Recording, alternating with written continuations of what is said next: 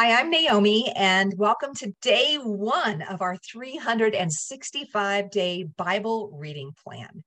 Today's reading is titled, How It All Started. We'll be reading Genesis chapter 1 through Genesis chapter 2, verse 3, together in the New Living Translation. In the beginning, God created the heavens and the earth. The earth was formless and empty, and darkness covered the deep waters. And the Spirit of God was hovering over the surface of the waters. Then God said, "Let there be light." And there was light. And God saw that the light was good. Then he separated the light from the darkness. God called the light day and the darkness night. And evening passed and morning came, marking the first day. Then God said, "Let there be a space between the waters to separate the waters of the heavens from the waters of the earth." And that is what happened. God made this space to separate the waters of the earth from the waters of the heaven, and God called that space sky. And evening passed and morning came, marking the second day. Then God said, "Let the waters beneath the sky flow together into one place so dry ground may appear." And that is what happened. God called the dry ground land and the waters seas. And God saw that it was good. Then God said, "Let the land sprout with vegetation, every sort of seed-bearing plant, and trees that grow seed-bearing fruit. These seeds will then produce the kinds of plants and trees from which they came." And that is what happened.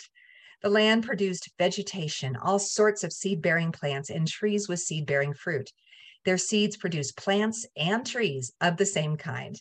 And God saw that it was good. And evening passed, and morning came, marking the third day. Then God said, "Let lights appear in the sky to separate the day from the night.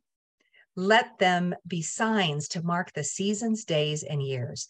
Let these lights in the sky shine down on the earth." And that is what happened.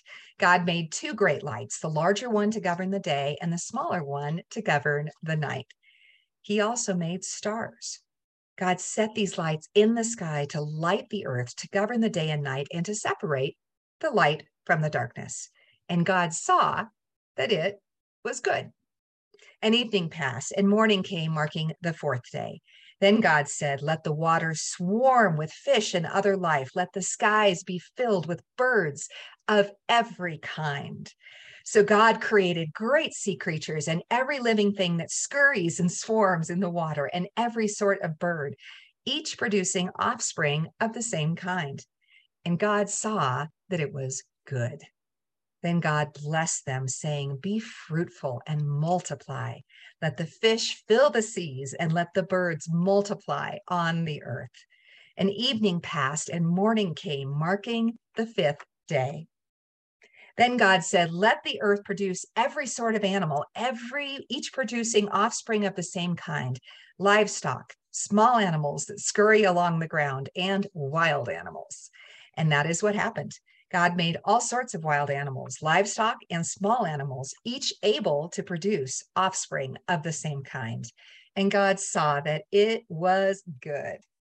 Then God said, "Let us make human beings in our image, to be like us.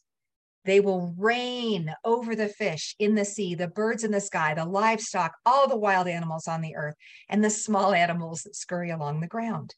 So God created human beings in his own image. In the image of God, he created them. Male and female, he created them. And God blessed them and said, "Be fruitful and multiply, fill the earth and govern it, reign over the fish in the sea, the birds in the sky, and all the animals that scurry along the ground." Then God said, "Look, I have given you every seed-bearing plant throughout the earth and all the fruit trees for your food. And I have given every green plant as food for all the wild animals, the birds in the sky, and all the small animals that scurry along the ground, everything that has life." And that is what happened. Then God looked over all he had made, and he saw that it was very good. And evening passed and morning came, marking the sixth day. So the creation of the heavens and the earth and everything in them was completed. On the seventh day, God had finished his work of creation, so he rested from all his work. And God blessed the seventh day, and he declared it holy, because it was the day when he rested from all his work of creation. Thanks for joining us for today's reading. Everyone has an invitation to sit at Jesus's table, and we hope you'll find your story and purpose in God's story.